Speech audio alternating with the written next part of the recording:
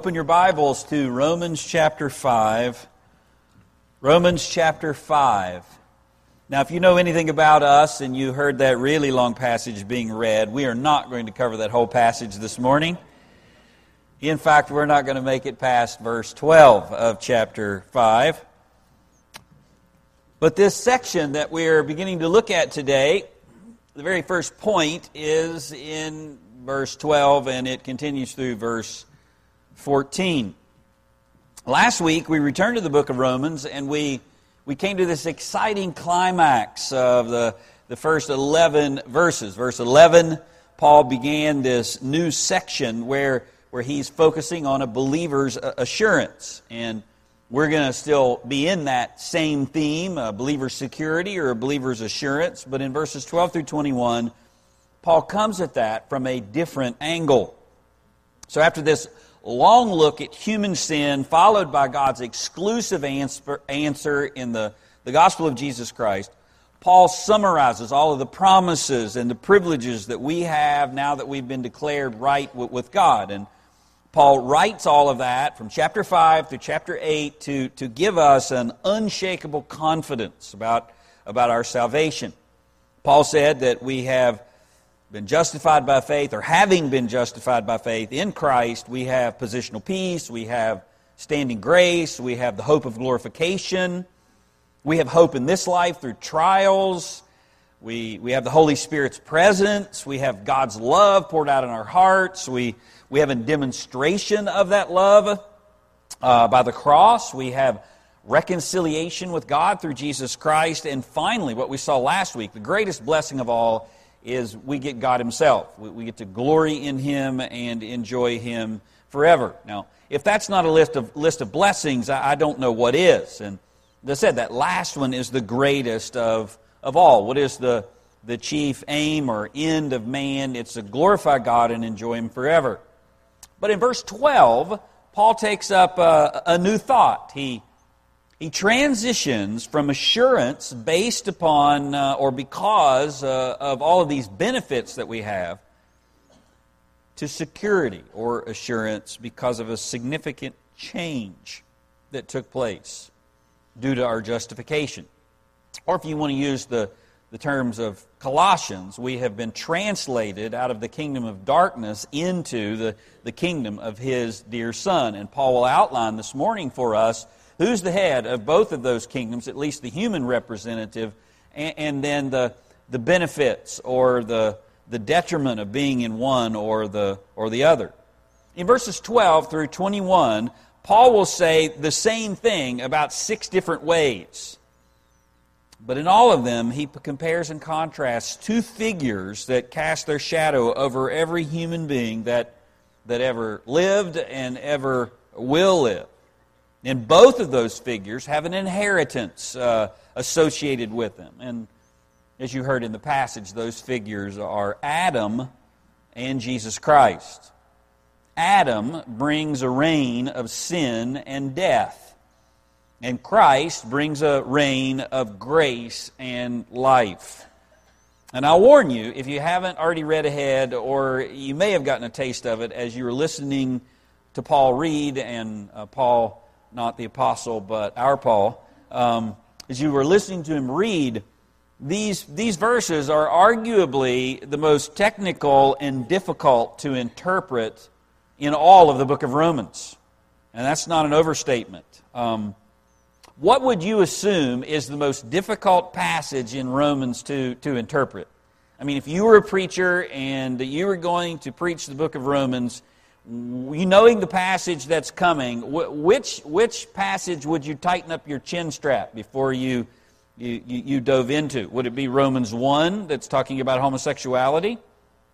Maybe Romans 3 that talks about total depravity? How about Romans 7, where Paul gets into that, the things that I don't want to do, I end up doing, and the things that I don't want to do, I end up doing. I mean, was Paul a believer there? Was he an unbeliever there? Well, stay tuned. We'll get to that passage.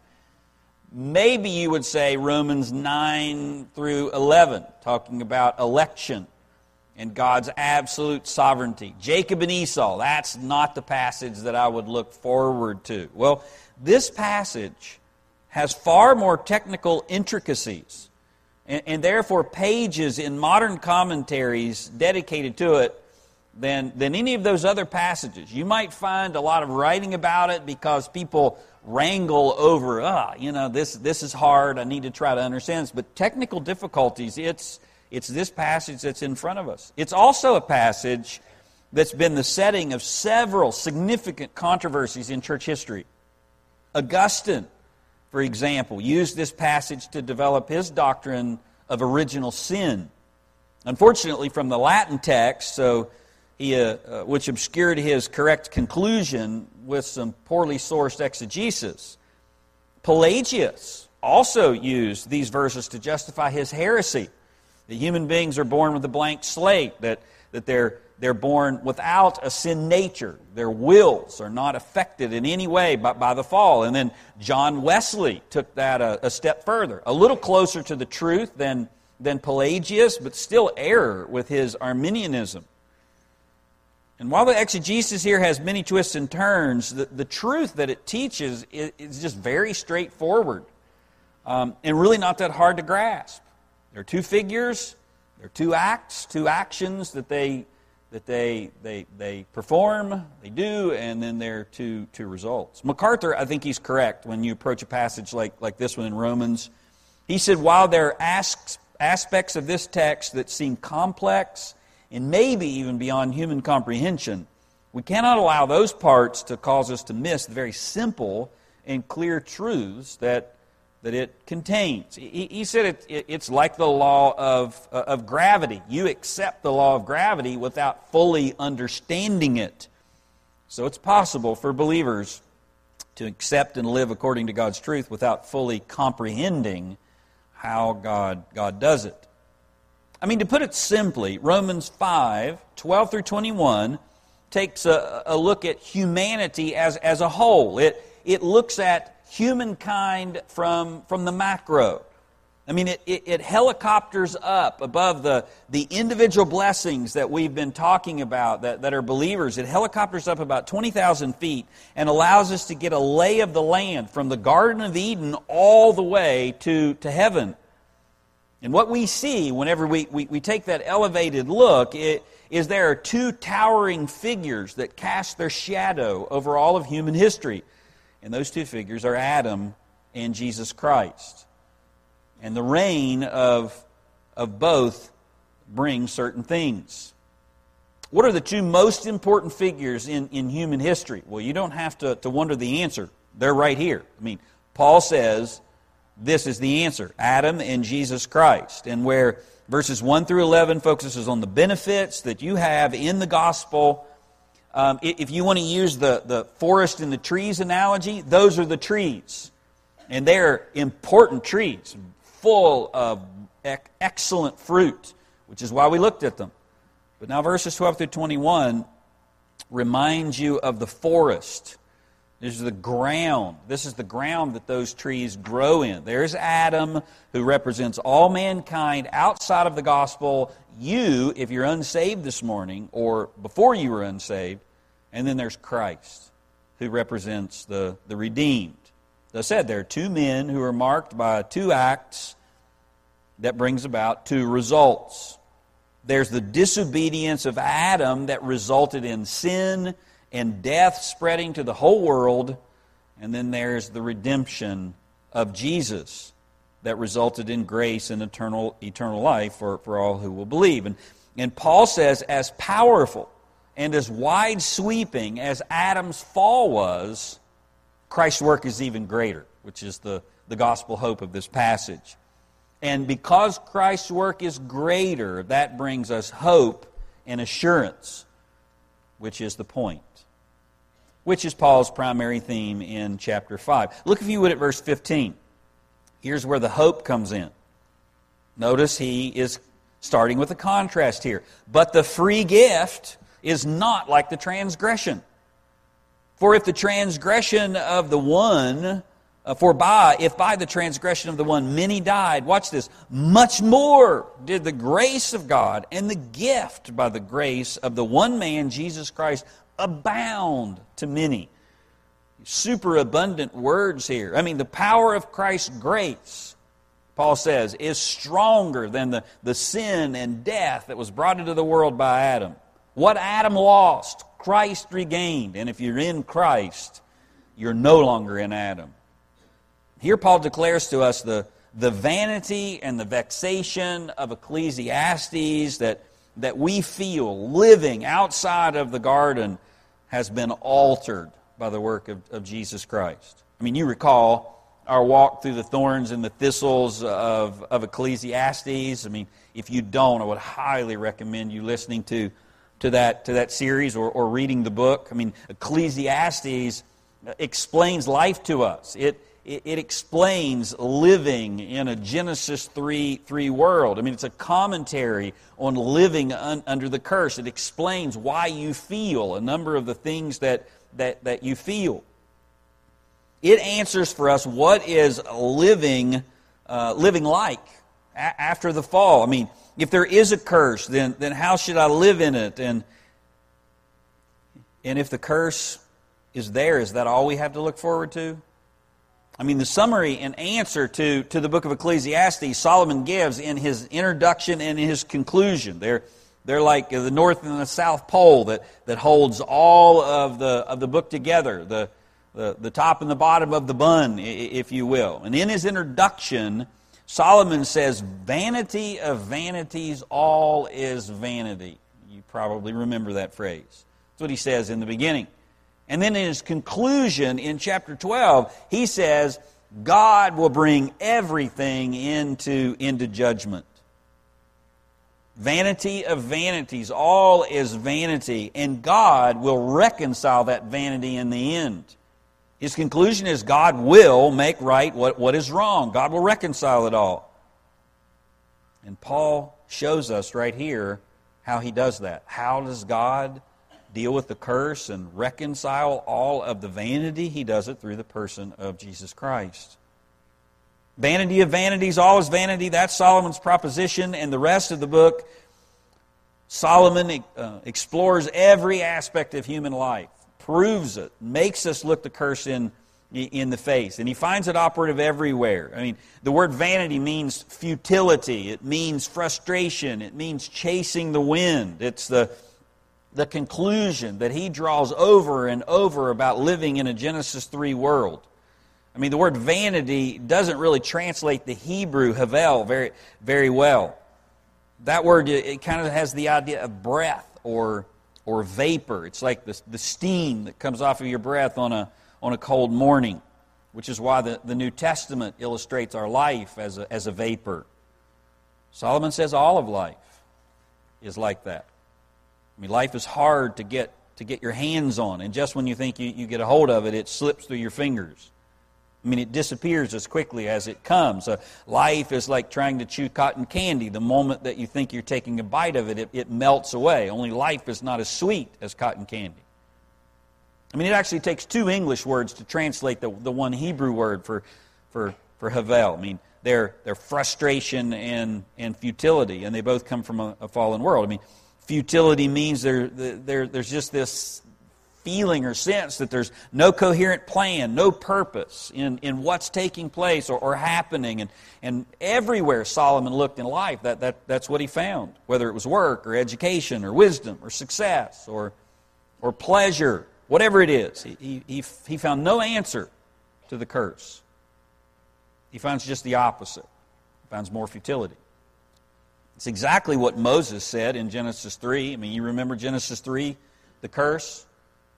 God told Adam when he pronounced the curse, from this point forward, you came from the dust, you're going to toil your life in the dirt, and you're going to return to the dirt. And that is what brings futility in life. And Solomon knew the curse well. He like you, he felt it. And like you, he looked for a solution. And he didn't find one in this world. When we looked at the book, I asked you if you remember those four guys that played the jug in the old TV show Hee Haw. You remember that? You probably see the reruns on on the channels that nobody watches. They're singing the song of Ecclesiastes. You remember the song? Gloom, despair, agony on me, deep, dark depression, excessive misery. Bill Barrick said that's the song of Ecclesiastes. Well, Paul is now here in Romans 5 to help you replace that tune with victory in Jesus. Paul is here in the New Testament to remind us where all of that futility came from and then tell you that God has conquered it in Jesus Christ. The things crooked that we can't make straight, God has aligned in Christ. Jesus Christ is the spiritual orthodontist of heaven. I mean, He straightens the unstraightable. He bends the unbendable. And the smoky vanity that Solomon saw and that we experience has blown away at the reign of Christ and has been replaced with joy and paradise. And even right now, in Christ, God has restored a walk with Him in the cool of the day. I mean, it's still among the thorns and thistles until heaven. But we can now have fellowship with God, even outside of the garden, which is what Paul said in verse 11. We glory in God as believers. And we do that as we wait for the rest of the curse to be taken away and replaced with the flowers of heaven. Or to say it simply, we get God in the midst of the curse while we wait for this new creation brought about in Jesus Christ. I think this passage is also very helpful because it makes very clear that Paul did not consider Adam some kind of mythical figure. I mean, Paul saw Adam as a real man from history. I mean, just like Jesus. Paul took Genesis 1 literally. These are the words of our Lord in Matthew 19. Jesus answered, or He answered and said, "Have you not read?" Where do you want us to read, Lord? "Have you not read that He who created them from the beginning?" And He wants us to read in the beginning. What specifically? Here's Genesis 1, 2. "Made them male and female." And He goes on to say, "For this reason a man shall leave his father and mother and be joined to his wife, and the two shall become one flesh." I mean, Adam and Eve are not allegorical figures where we learn ethical lessons about God. They're not mystical stories to explain the origins of the world to the uneducated and unscientific mind. And now we've excelled above all of that. They're real historical figures, according to Paul and according to Jesus. And Paul says the reality of Adam confirms the nature of sin and the source of death. Unless you think this is just some theological conundrum that only seminary professors wrangle over and waste ink on, or something that doesn't really matter for today, I mean, this truth is intensely applicable with so much talk about race and racism. I mean, because a literal Adam confirms that the human race is one. I mean, the historicity of Adam that Paul declares here says that we are all one blood, not multiple branches of an evolutionary tree on different levels. I mean, this says there's not a white race or an Asian race or a brown and black race. There's the human race. And they all come from one man, Adam. And all the attempts to declare otherwise are just a satanic strategy to distract us from the real heritage that you should worry about. Not to mention chaos and division pitting people against each other. I mean, instead of seeing the world through a biblical lens of people being either in Adam, in sin, and in eternal danger, or in Christ, which is what really matters, the world focuses on trivial differences like pigmentation or skin color or cultural heritage. Rather than focusing on the reign of sin over all hearts, Satan tries to get us to look away from that. I mean, he wants us to see life through the lens of oppressed versus the oppressors, when sin is the one that actually oppresses. I mean, Tom Schreiner is right. He said Adam declares, a historical Adam, declares there is no biological or theological basis for racism, where one race or ethnic group can claim they're better than another. And Paul says the reason that one can't claim to be better than another is because there is no group of people that are untouched by the fall. I mean, we're either in Adam or we're in Christ. We're either saved or we're lost. We're either redeemed or we're damned. We're either in the kingdom of darkness or we're in the kingdom of His dear Son. And the most evident proof that we're all in Adam and we all have sin natures is that we all die, which is what Paul introduces today. Look, if you would, at verse 12 of Romans 5. Here's Paul's introduction to this glorious hope that we have in Christ. He starts with the reality or the bad news. He says, therefore, just as through one man sin entered into the world, and death through sin, so death spread to all men because all sinned. This verse introduces what Rick Holland called a short history of death's long reign. It's one verse, and it covers a lot. And it answers the question that we've all wondered at times, but few people outside of the Bible know the answer to. I mean, why does everyone have to die? Why does death reign in our world? Or where did death come from to begin with? I mean, was it God's design? What's the extent of it? How does it affect Christians and unbelievers alike? I mean, is there any answer to it? And Paul will answer all those questions and more in the next several verses. But his outline in this introduction, this introductory verse, is pretty straightforward. Paul said sin entered through Adam and death entered through sin, and so death spread to all men because all have sinned. We'll call it 4 explanations about where death comes from in our world. And he explains it through the universal reach of Adam's sin. And then the universal result of sin's presence. And then the individual reign of sin's consequences. And then the individual repetition of sin's practice. He says there's a universal reach and a universal result. That's the first half of verse 12. And in the second half, he focuses on us as individuals, not on atoms. They're not on Adam. There's an individual reign and an individual repetition. You'll get these one by one as we go along. 4 explanations. The first one about where death comes from is there's an universal reach of Adam's sin. Look, if you would, at verse 12. He says, therefore, just as through one man sin entered into the world. And you have to stop right there. I mean, Paul starts with the word therefore or for this reason, which shows you that what he's about to say is connected from something that he said before. And what it's connected to is one of the areas that's debated. I mean, there's some people which will reach all the way back to Romans 1, saying that everything that Paul has said up to this point, he's going to summarize right now. Martin Lloyd-Jones says that this is actually an exposition on verse 10. I mean, if you look back at verse 10, at the end of verse 10, having been reconciled, we shall be saved by His life, or better, in His life. So now Paul's going to explain how we're saved in His life, in the life of Christ. We were once in Adam and now we're in Christ, which is actually a pretty good option. But the words that he uses here, this word therefore in your English, is just a common phrase that Paul uses to connect his thoughts in writings, which is what I think he's doing here. And there's nothing specific in this text which tells us where to connect it. So when that's the case, then you have to let context and the theme be your guide.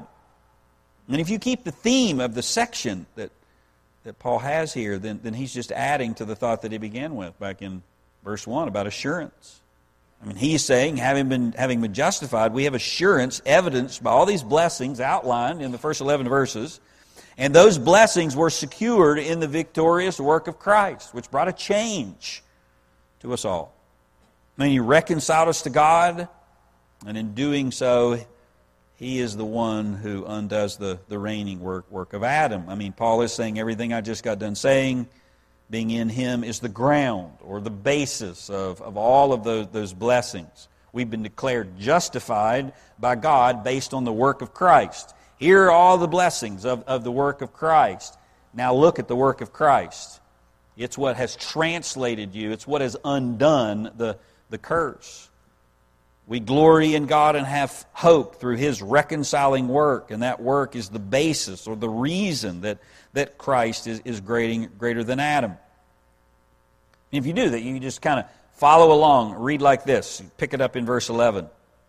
And not only this, but we also exult in God through our Lord Jesus Christ, through whom we have now received the reconciliation. And it's like Paul saying, and let me explain a little further. Just as through one man's sin entered into the world, and death through sin, and so death spread to all men because all sin, who is a type of Him who was to come.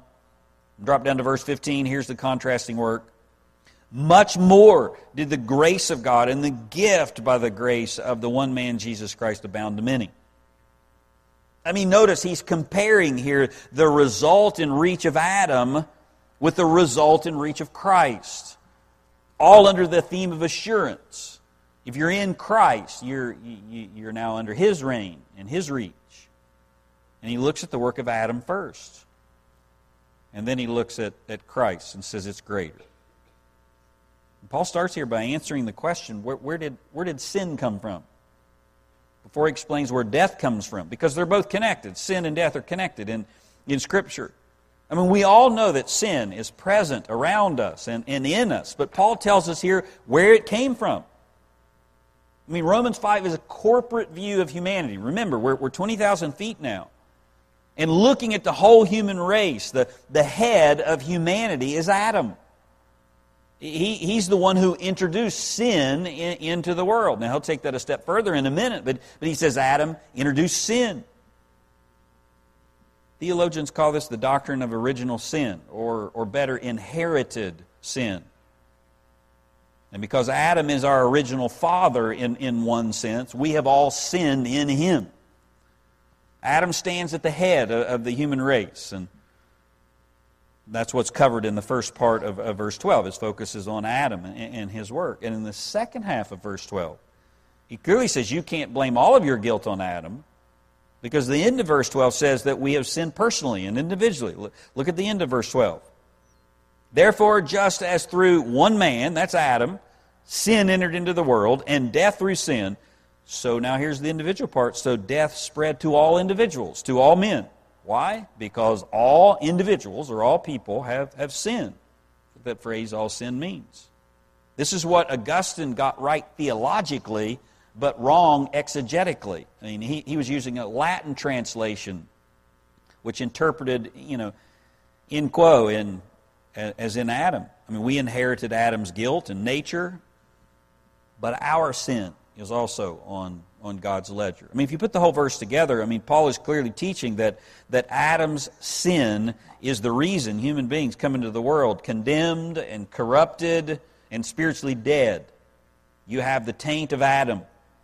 But because we do, human beings sin personally, which confirms and warrants this reign of death. Or to say it simply, we sin and die because of both Adam's original sin and our personal sin. But he doesn't leave us there, thankfully. It'd be a depressing passage if he did. But look at verse 14.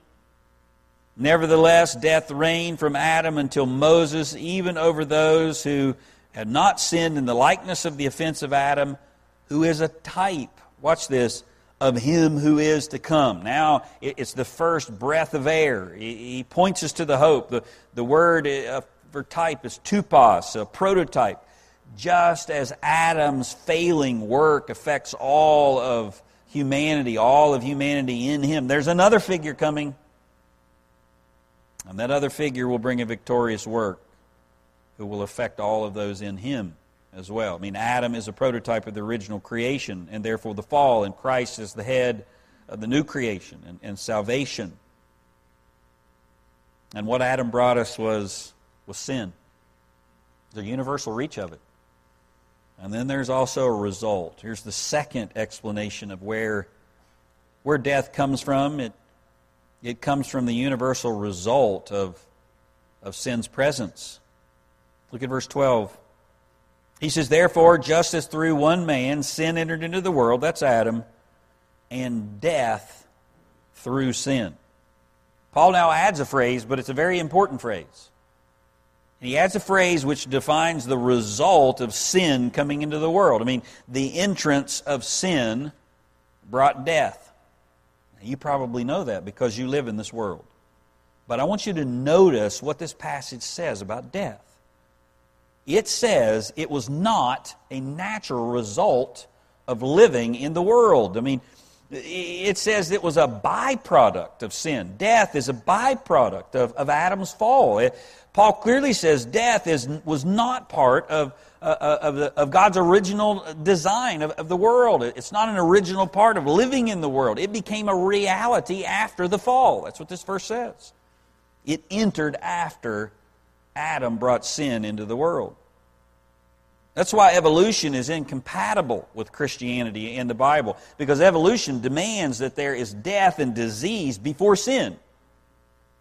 When Paul clearly says that death was added because of sin, because of Adam's disobedience. And listen, that's also why death seems so unnatural and so unfair to us. It's because it is. You are not meant to die.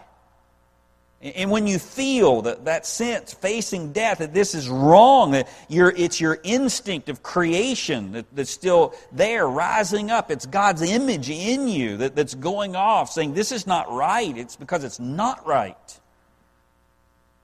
And if you recall, that's what Ecclesiastes told us in chapter 3.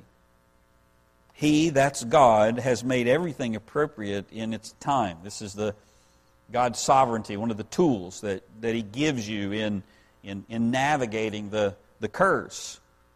God has made everything appropriate in its time. He has also set eternity in their hearts, in your heart.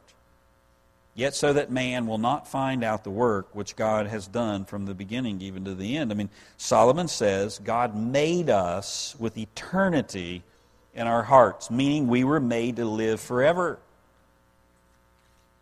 It's one of the two places where Solomon explained to us why life on earth is so frustrating, why it feels so vain at times.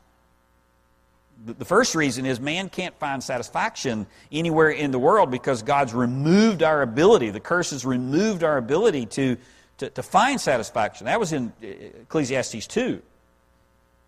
There is nothing in a man to eat and drink and tell himself that his labor is good.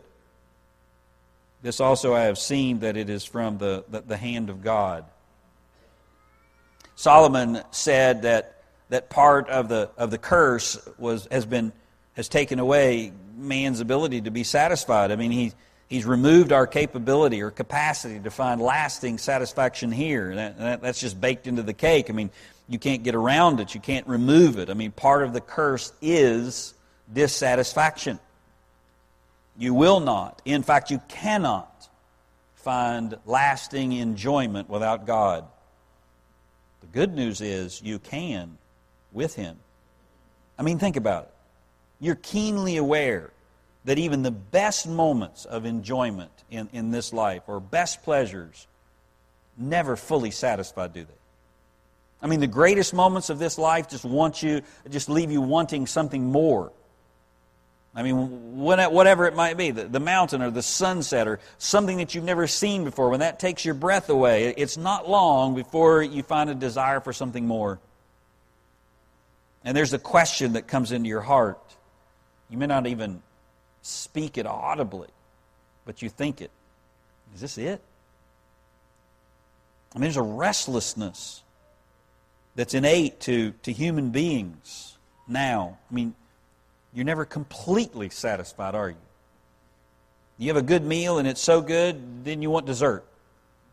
You enjoy a good day in doing everything that you love to do, and then you get this unfulfilled feeling that it wasn't enough. I mean, you search and you can never find it, and you sense that there must be a beauty beyond all beauty, but you never land on it. You're never able to light.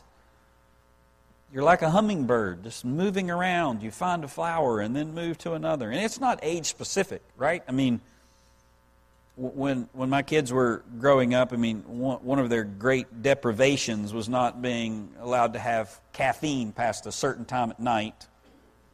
And I can remember one of them saying, I can't wait till I grow up. When I do, I'm going to drink Diet Pepsi as late as I want and no one can stop me. And guess what? Right now, he can do that. And you know what else? He doesn't care anymore. I mean, like me, there's something else that he's not satisfied about. I can't wait till I'm married, then I'll be satisfied. And once married, I can't wait to get a job, then I'll be satisfied. Did the job satisfy? Did the promotion satisfy? It didn't. I mean, once having the job, I can't wait till I have kids, then I'll be fulfilled. And then you get a kid, and what are you saying? I can't wait till they grow up, and it's just me and the missus again.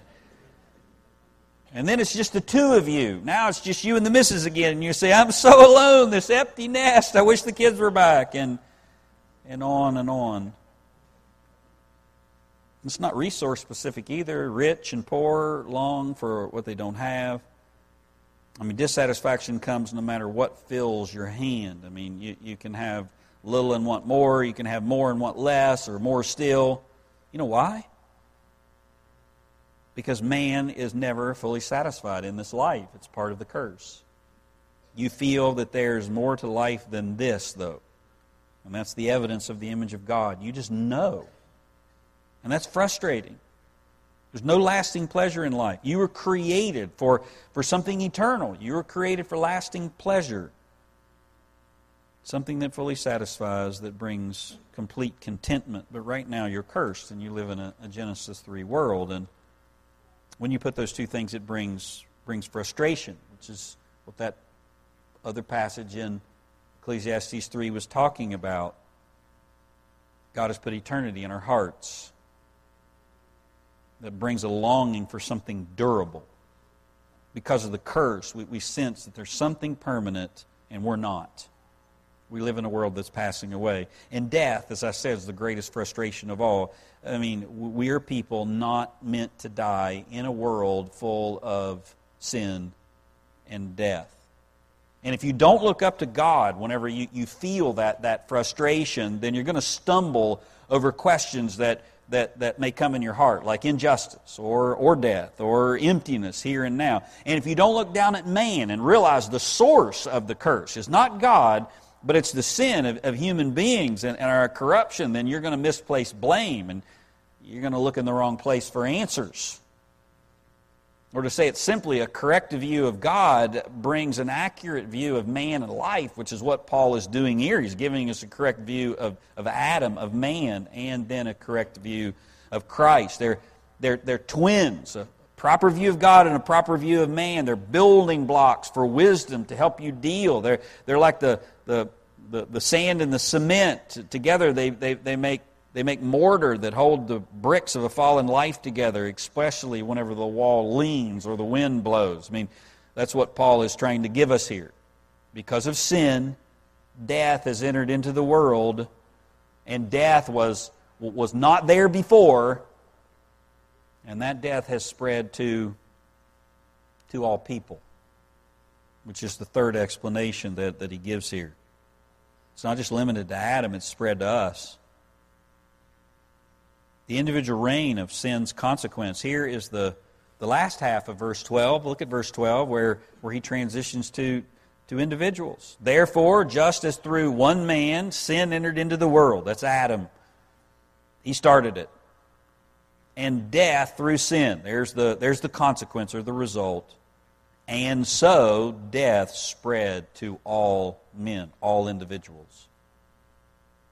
Tom Schreiner said, sin and death are twin powers that entered the world when Adam fell. Sin and death is something that's inherited, though, which is what Paul's saying here. It's what he means.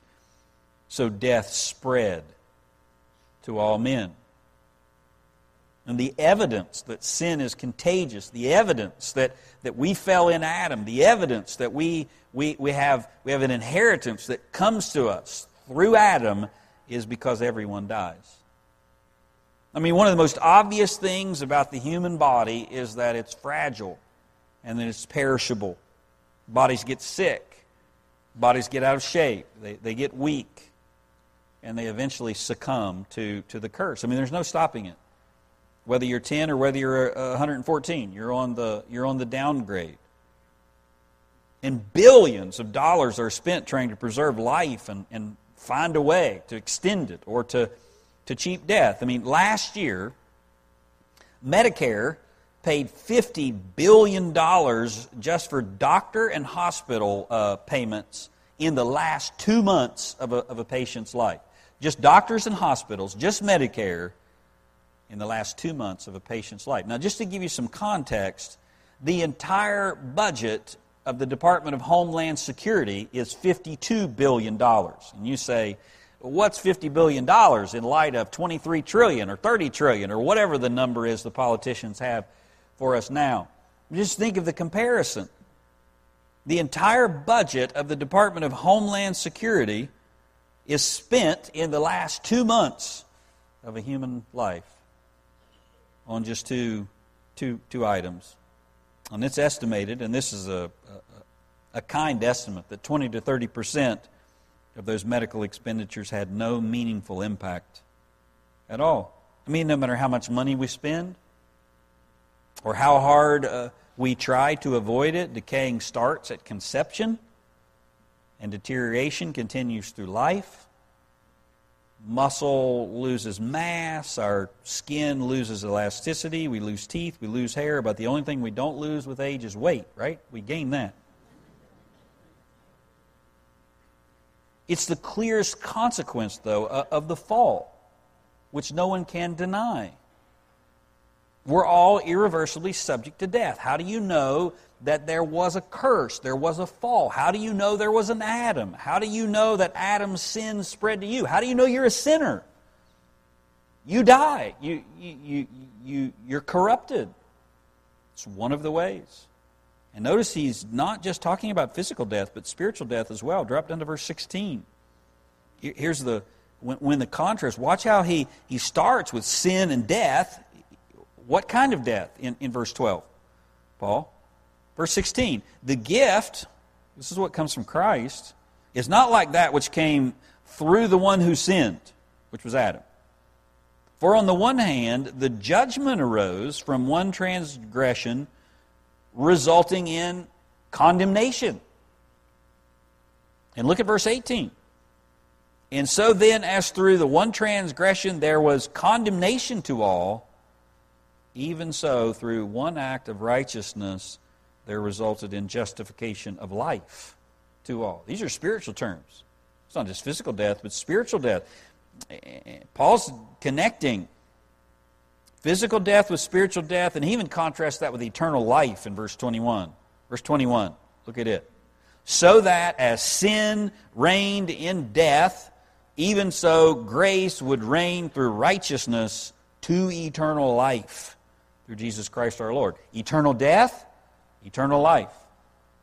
Physical death, spiritual death, and now physical life and spiritual life. Physical death and spiritual death both came into the world through Adam's sin. That's where he starts. And those spread to all men. Why? Because all have sinned. How he rounds this passage out. The fourth explanation of death is the individual repetition of sin's practice. Verse 12. Therefore, just as through one man sin entered into the world and death through sin, so death spread to all men because all sinned. I mean, Paul simply says here, you can't blame Adam without accepting blame yourself. Now, it's very clear that the first half of this verse says that we all inherit the original sin of Adam. How do we know that? As I said, we all die. You can't see the total depravity, like some energy or force. Just like you can't see regeneration. You remember John 3 when Jesus is talking to Nicodemus? Nicodemus is stuck in the whole physical world. He's talking about, except you be born from above, born again, you can't enter the kingdom of heaven. And Nicodemus says, what are you talking about? I mean, I can't crawl back in my mother's womb. And Jesus says, that's not what I'm talking about. The Spirit blows wherever He wishes. I mean, He's talking about the work of the Spirit, but the wind is the word that He used, the same word for Spirit. You can't, just like you can't see the wind, you can't see regeneration. How do you know somebody's been born again? There's not a lightning bolt from heaven. You don't hear angels sing, but you can clearly see the effects of regeneration. You can clearly see you can't see the wind, but you can see the leaves on the trees. You can't see depravity either. You can't see this inherited guilt from Adam, but you can see the effects of it. You can see what comes from your heart, and you can ultimately see it in death. This verse is also clear that we sinned ourselves, individually and personally. I can remember reading this passage to one of the boys explaining original sin. You hear him in childlike expression say, "That's not fair." I mean, why do I get judged for what Adam did? And I asked that question myself, so I already had the answer preloaded, and his indignation changed abruptly when I said, so you're saying you would like to be judged for your own sin and not Adam's sin? Well, I'm not sure I want either one of those, which is the point. You can't separate the second half of this verse from the first. I mean, sin and death entered the world through Adam's transgression. We come into the world tainted. We come into the world dying, but sin and death are conjoined twins that cannot be separated. And he'll show us that in chapter 6. It's not some external sterile reality outside of us. It's an internal power that's affected us deeply. Terms like death reigning, or the power of sin, or being a slave to sin.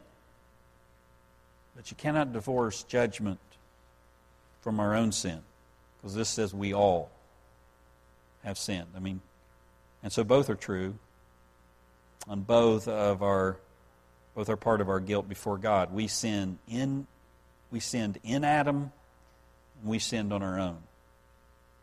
We have personal and individual sin. But Paul repeatedly says here that we experience death and judgment because of Adam's fall. But now, do you want the good news? On the flip side, he says those in Christ have been set free from sin and death. I mean, for the Christian, sin and death is a foe, but it's a defeated foe. In Christ, sin, its reign has been defeated, and death is a reality that has no lasting power any longer. It's like a bee without a stinger. It's like a bear without claws, a rooster without spurs. I mean, you don't like it. It hurts. You feel the frustration. You feel this is not right. But it has no real power over you because of the resurrection of Jesus Christ. And if you know Christ, that's the case. But if you don't know Christ, you're born in a sin-cursed world. You live in vanity and frustration only to die. And when you die, it gets worse, much worse. And while you're here, there's no lasting satisfaction. Ecclesiastes 2:25. For who can eat and who can have enjoyment without Him? Him being God. Without God, there is no enjoyment in anything. And yet in that curse, in the reality of death, and it's not right, and in the reality of no satisfaction, there's hidden grace. Because those are the things that actually lead us to Him. I mean, the curse puts sinners on an endless search to find something or someone to satisfy. And then when they don't find it, the Lord grants them a hearing of the gospel. And whenever they turn to Him, their search is finally over. You tired of an endless search for something better? Something that satisfies? Someone to make sense out of death? Paul says, come to Jesus Christ. He is the water that if you drink it, you'll never thirst again. I mean, He's the bread that when you eat, He takes away your hunger. And once you find Him, you can even enjoy things that only brought futility before, and only in Him will you find hope in death. And will life truly make sense? You this morning are either in Adam or you're in Christ.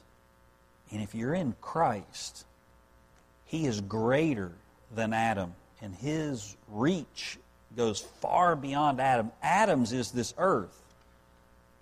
Christ is this earth and all eternity. But you have to come to Him, His way, by faith, offered by grace, complete in His perfect work. Let's pray.